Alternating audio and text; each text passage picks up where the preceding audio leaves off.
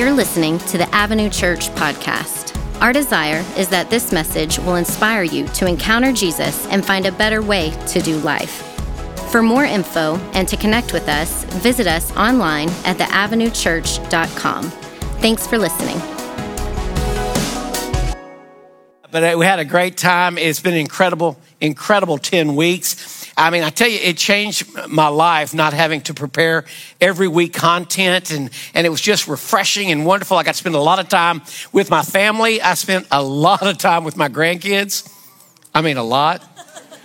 Borderline maybe too much. I mean, if you're a grandparent, you understand that. You can't wait to see them. And then when they leave, you're like, whew, thank God they're gone. Because it's hard. I know why God gave children to young people, because old people can't handle it. We cannot. It looks like we have more patience, but it's only for short periods of time.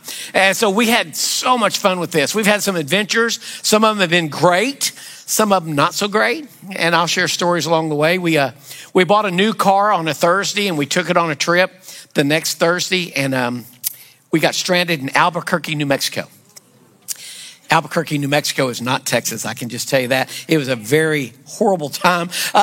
And we had to find a rent car to drive home. It was that bad. And so we had some adventures like that weren't great. But for the most part, it's incredible. And I could not have done this unless I had a great group of elders, men that help lead this church spiritually. They're an incredible bunch of men. And they force me to be gone and to get refreshed, which I appreciate. I've got an incredible staff. They have worked harder with me gone than they work with me here. They have accomplished so much this summer. It has been incredible. You can give them a hand. Yeah, they have done more than I can imagine. They've rebranded, new websites and new changes in here. I mean, all kinds of things have been going on without me here. And I'm so proud of the staff that God has brought into this place. But what I'm most proud of is a mature church. You. For 78 years, this church has existed. Today is their anniversary. 78 years today. And that's exciting to be part of something that has a legacy. I've been able and blessed to be their pastor for 31 years. And that's been an incredible ride. And I appreciate the fact that there's a mature body of believers that follow Jesus and not a preacher. That you kept coming without the preacher. You kept serving. You kept doing the things because you don't follow a man. You follow the Son of Man. You follow Jesus Christ. I know you had some great preaching. I listened to most of it throughout the weeks. My favorite was Chase Brown, but I'm partial to that. The other guys did an adequate job too. They did incredible. Our staff did an incredible job, and I know you've been blessed. That's such a relief to know that you've had great teaching all summer long, but it is so good to be back. Now, part of a sabbatical, and those of you that don't understand sabbaticals, I get it. I mean, what kind of job do you have that gives you 10 weeks off? Well, preaching gives you 10 weeks off. And one of the reasons that they want you to take off is it gave me some time to study in a way that I can't do when I'm preparing messages and when I'm running the things at the church. I don't have time to give extended period of time to study some of the things that I want to study. And one of the things I determined to study on this break was something that I've been seeing for the last few years that has troubled me. It's troubled me. Now, you know that my heart beats for unchurched people. We've built a church around the model to reach unchurched people and introduce them to Jesus. Some of you are here today because the church model is to reach unchurched people. You never dreamed you'd be sitting in church, and you're here today because of that model. But something that I've been noticing in the last few years, and it really picked up steam in the last 20 months, is people walking away from faith. People walking away. People giving up. And I'm not just talking about giving up at church. There's been a lot of that. And since this pandemic hit, churches, a lot of them are empty. Empty. And people aren't returning. And I don't know if it's fear. I don't know if it's they're out of the habit. But what I'm afraid of is many people are looking at God and saying, I'm done. There's been some high profile Christian musicians in the last 2 years that have walked away from faith. There's been some pastors who have pastored for many, many years who've walked away from faith. There are people walking away from faith every day. And that troubles me. And I hear when you read about these people and you hear their story, many of them are, there may be a God. They'll give us that. There may be a God. It's hard to believe that all this just happened. There may be an intelligent design, but as far as a personal God, I'm done with it. There's no such thing. I'm done with it. Jesus is a myth. And so they're walking away. They're walking away. And so during this break, I kept asking myself this question: what would cause somebody to give up Jesus? What would cause somebody to give up Jesus? Now, I was on one of my vacations and I was reading a book called Goodbye Jesus. I got a lot of attention reading that book, by the way. Some people trying to save me, which I appreciated. Some people agreeing with me, which, I thought, okay, you're the one I need to talk to. And so as I studied it, I tried to ask myself a question: what would cause you to walk away? Now, I understand there are things that shake the foundation of your faith. I get that. We've always had those. We can't explain. Why does God allow war? Some of you have fought in battles and you've seen people die next to you. What's the purpose in that? Famines, people starving to death. You've seen that, commercials showing children with their stomachs bloated and flies. And you thought, God, how do you allow that? We see evil. We see children born with life-altering diseases or things not in the right place or deformity. And you're like, God, how do you allow that to happen? God, how do you do that? We go on to child molesters, rapists, murderers. There's all this evil in the world and we see it every day. And it's okay to ask yourself this question: God, if you're a good God, why don't you stop evil? Either you're not a good God or you're not powerful enough to stop it, is where a lot of people land. And because of that, they walk away. Now, many of you, those questions come to your mind, but you can push them away. And you would look at somebody that would ask those questions and say, you just got to have faith. You just got to have faith. You got to believe. You just got to have faith. And that's true. In fact, in Hebrews, we're going to look at this chapter 11. It says, without faith, it's impossible to please God, because anyone that comes to him must believe that he exists and that he rewards those who earnestly seek him. Jesus talks about having a childlike faith, coming to Jesus and having this childlike faith, and that works, but it doesn't stop there. Many people try to keep the faith of a child, but we're intended to grow up in our faith. We can ask the hard questions. In fact, we need to ask the hard questions, and we need to have answers to those questions. For too long, the church has been silent about those things. Childlike faith works until it doesn't. Childlike faith works until you don't find the answer that you're looking for. And when you don't find the answer you're looking for, you begin to question, and the questions get personal. When you begin to pray for someone not to die, when you begin to pray for someone that is your whole life, and you're praying for God to heal a disease in their life and they die, that's a hard question. Or you pray for your marriage and your spouse leaves you. But you prayed earnestly and you believed and you did everything you were supposed to do in the marriage to save it. And you asked God to intervene and God didn't show up. Or maybe you pray for your finances and 2 weeks later you lose your job or you lose your house. Some of you older, you pray for your children and you pray for them and you pray for them and you spend every day praying for them, and then they walk away from everything you've taught them and make a wreck out of their life. Where's God in that? Where's that childlike faith? See, a lot of people have reached that point in their life and they've said, I'm done. There may be a God out there, but he must not be personal because he's not answering my prayers. Now, it's okay to ask these questions. And so many times the church has been so silent in these questions that it causes people to walk away. And when you come to the church and you ask the hard question and they just pat you on the head and say, you just got to believe. You just got to have faith. Well, why did my dad die of cancer? Well, you didn't have enough faith. What? What kind of God is that? What kind of game is he playing? I've got to have enough faith if people are going to die. That's not my responsibility, right? It's okay to ask the hard questions. Now, as your pastor, my entire life, I have been a skeptic. It's a natural thing for me. I probably drove my parents crazy asking questions. I ask questions all the time. I remember the first time I questioned, was there a God? I was 5 years old. 5 years old. And I was riding on a road trip in the back windshield. Now, you young people don't understand this.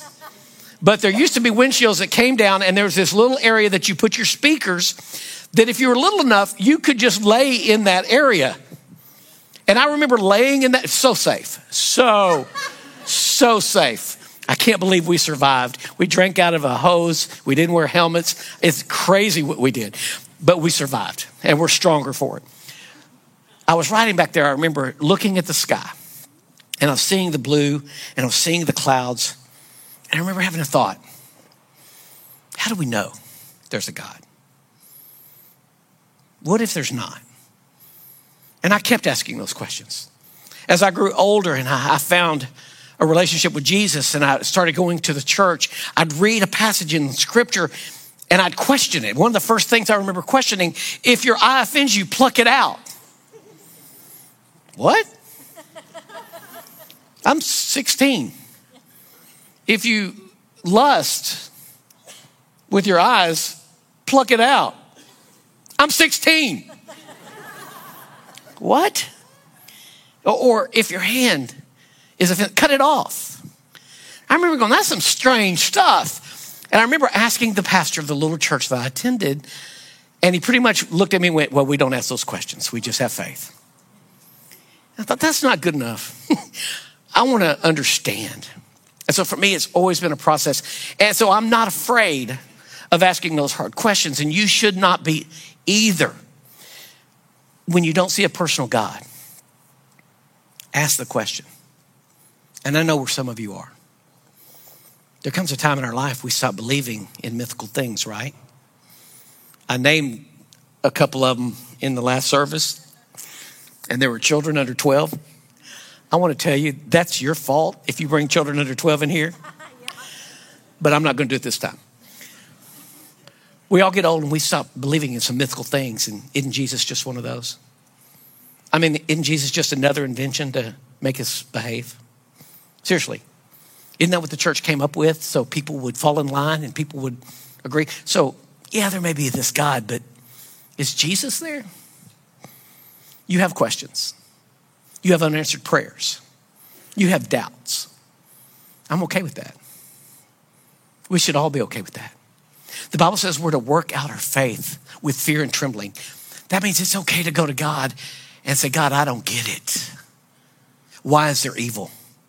God, why have you not answered? God, why have you not shown up? God, why have you not fixed this? God, why do you allow the world to go into a pandemic? If you're a good God, fix this. It's okay to ask those questions. I want to encourage you to ask those questions and work it out. Never give up. In Hebrews 11, it says faith is the confidence in what we hope for and assurance about we do not see. That's what the ancients were commended for. So in Hebrews 11, it gives a list of people who had faith, who believed in God. It starts with a man named Abel, who was the first sons, Cain and Abel, sons of Adam and Eve. It says that Abel brought a sacrifice better than Cain. And you know what he got for it? Murdered. What? He's a man of faith. He brought a better offering and his brother killed him. It goes on and it talks about Enoch and it talks about Noah. Noah was told the world is going to flood and he spent years building a boat that nobody understood why. But he had faith. And he continued living out that faith. We go to Abraham. Abraham was told to leave the land that he had grown up on, the land of his inheritance, and go to a place that I will show you. And he lived in tents as a nomad. His two sons, Isaac and Jacob, did the same thing. They lived as nomads. Continues, and we look at this and we say, wow, okay, those people had faith. I get that. But then this summer I came across a verse that I've read, but it really spoke to me. Listen, he's talking about the people of faith, the giants of our faith. He said in verse 13, all these people were still living by faith when they died. All these people kept the faith until they died. They did not receive the things promised, I don't think I'd ever noticed that.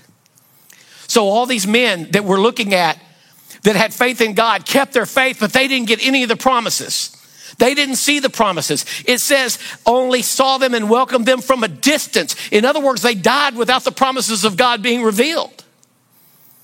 Abraham never saw the city or the foundation that God built. Abraham never saw the nation. Isaac, Jacob never saw the nation. When they died, the promises were still unanswered.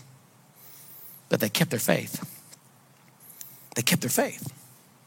And so for you, for me, as we walk this world, as we see evil, as God doesn't show up when he needs to show up, as God doesn't fix things that he needs to fix, we need to live by faith that God is good even when I can't see it, that God is just, that God is fair, that God is merciful, that God is loving. I might not see the promises. I might not live an abundant life on this world. I may have struggles. I may have heartaches.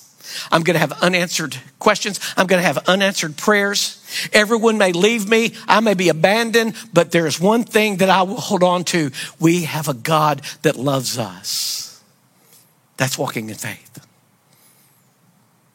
He loves us enough that he sent his son to live a perfect life and to die for an atonement for my sins. They buried him in a grave and thought they were done with him, but 3 days later, he came back to life. That's faith. And whether God shows up for me, or whether God answers my prayers, or whether I see his fairness and his justice in my lifetime, I know that one day I'm going to see him face to face. And all my doubts, all my fears are going to disappear. One day I'm going to see how good God has been to me. This world is going to be a memory, and I'm going to live eternity with him. Why? Because of faith. Now faith is the confidence of what we hope for and the assurance of what we do not see. So I want to invite you in. I want to invite you to join me on this journey, not only to reach the unchurched people, but to bring the people back. That's why this series is called Welcome Home. We want to welcome them back. We want to bring them back. We want to be prepared with an answer. I want you to struggle with me in your faith. I want you to walk with me in your faith. And I want to finish this race and bring back those who have lost their faith. Will you join me in this? Will you be a part of this? I believe this is the next great revival. We have seen incredible things here in the last years, but I believe God wants to do so much more. So those of you listening today, in the room, in Ennis, online, join me in this struggle. Join me in this act of faith and go and bring people back to God. Bring people back. Call them home. When they have a question, don't tell them to have faith. Tell them, you know what? Let's struggle with that together. Let's figure that out together. Let's go talk to our pastor. He's as dumb as we are. Let's go. Let's stay in it. Let's keep this faith. I'm begging you to stay on this journey and bring people with you. In James, it says something important. It says, my brothers and sisters, if one of you should wander from the truth and someone should bring that person back, remember this. Whoever turns a sinner from the error of their way will save them from death and cover over a multitude of sin. How exciting is that? Let's be a part of that. Let's cover over a multitude of sin by bringing people back. Many have walked away. In the last 18 months, we have seen them walk away from our church, from every church. They've walked away.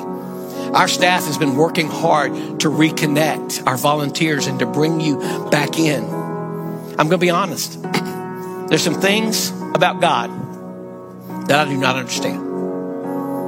Can I be totally honest? There's some things about God I don't like.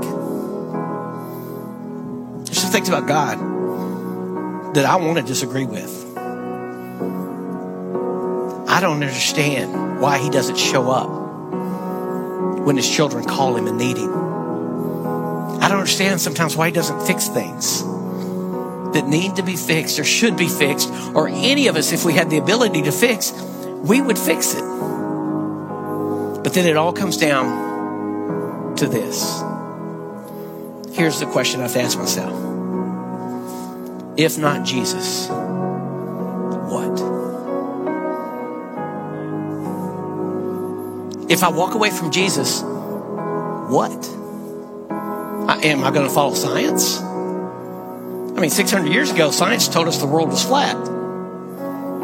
Up to 150 years ago, the best treatment for problems was a leech.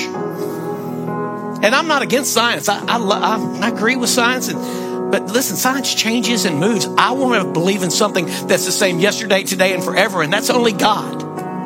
That's only God. So I want to hold on to that. And I want you to hold on with me, even though some things in your life may not be what you need them to be. You know, the first followers had the same situation in their life. See, Jesus was a rock star.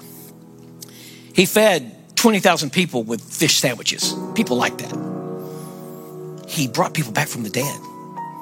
People that were blind could see. People that couldn't walk could walk. He was a star. And all these people started following him. In fact, it says they followed him so much he'd have to get away on a boat to get away from them because they were just so wanted to be near him. In fact, they followed him to a place called Caesarea Philippi, the masses, the crowds. And Jesus stood up one day, and this is what he said. Very truly, I tell you, unless you eat the flesh of the Son of Man and drink his blood, you have no life in you. Now, folks, everybody listening looked at that and said, what? Eat your flesh, drink your blood. It goes on. Whoever eats my flesh and drinks my blood has eternal life, and I will raise them up on the last day. For my flesh is real food and my blood is real drink. Whoever eats my flesh and drinks my blood remains in me, and I in them. On hearing this, many of the disciples went, that's a pretty hard lesson. What are you talking about? Is some kind of cannibalism? What are you talking about? We're going to eat you? That's how we have eternal life? We eat you? I don't get it.